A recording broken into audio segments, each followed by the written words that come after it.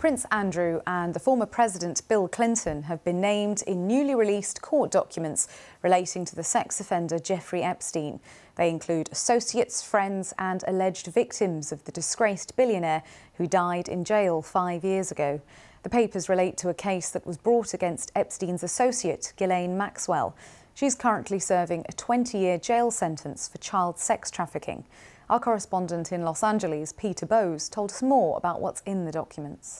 There are 943 pages in all, transcripts of interviews, depositions, all part of a civil lawsuit brought by one of Jeffrey Epstein's accusers against Ghislaine Maxwell, his longtime friend and associate, who is now serving 20 years in prison for crimes that she committed with him. And yes, these documents have references to several of the very high-profile people that we know were associates of Jeffrey Epstein over the years. There are more than 60 references to Prince Andrew. There's the repeating of at least one allegation against him that in the past Buckingham Palace has described as categorically untrue. Former President Bill Clinton is also mentioned as expected. He was known sometimes to use Jeffrey Epstein's planes to fly on humanitarian trips to Africa. But again, there is no suggestion in these documents that he did anything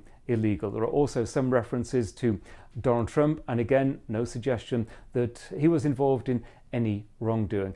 And also references and the names of many other people who are not famous.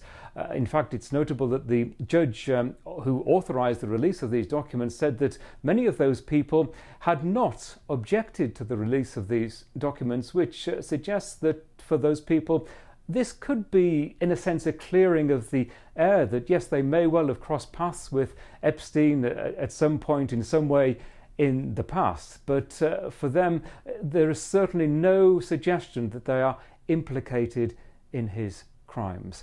There is still more to come on this. There are some more documents that are due to be released in the coming days.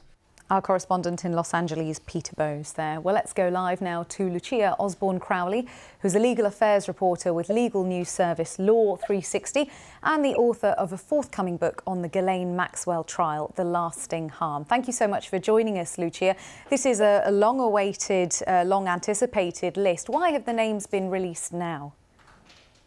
Well, this, I think, is one of the most important things to talk about today because, as we've just heard, this lawsuit was filed in 2015. It's a lawsuit that's almost 10 years old, and these names have been protected by judges for again and again over those 9 years.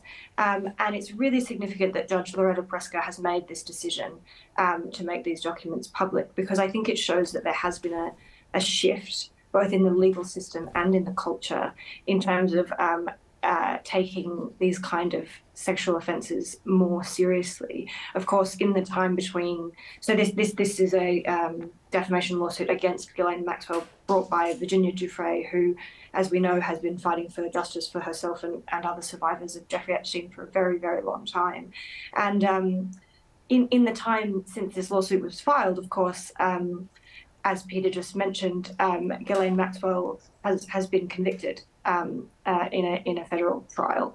So the fact that a decision has been made to stop protecting the names of these people just shows us that I think the legal landscape is changing, that judges are more willing to be transparent and more willing to stand up to wealth and power when it comes to the impunity that they have operated with for a very long time.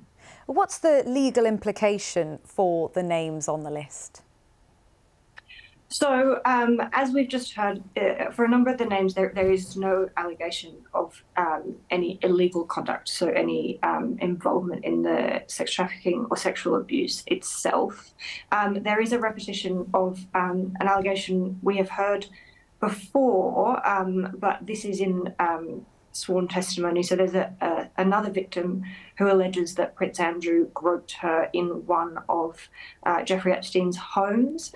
The fact that that allegation has been repeated in a deposition is significant. I think he will have to answer questions about that.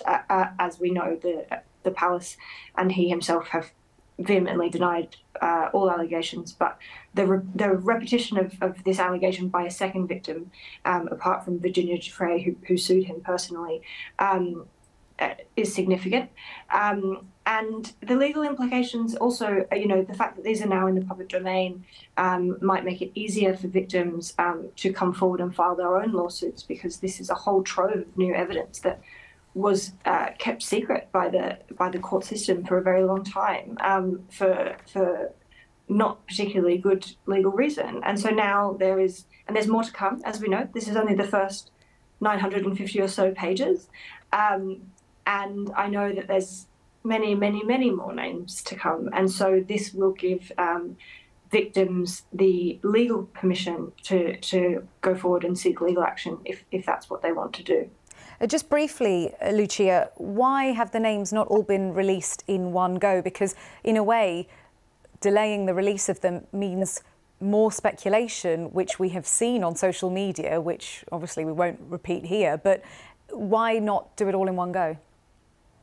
Yeah, it's a very good question, and the answer is that it mainly comes down to the fact that it's a very hard task for the judicial system to unseal all of these documents.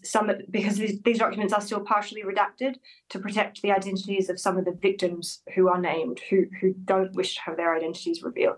So it's a long process of going through all of the documents, redacting certain names, and then uploading them to the court docket. It could just be that this is all that they could upload in one day. We might have exactly the same number of pages tomorrow. So unfortunately, it's a very boring answer, I think, about the clerical nature of the justice system. And we often see this with huge tranches of documents that all makes sense. Lucia, thank you. Boring but very effective and helpful answer. Thank you so much, Lucia, for giving us a thorough overview of that. That's the legal affairs reporter, Lucia Osborne-Crowley there.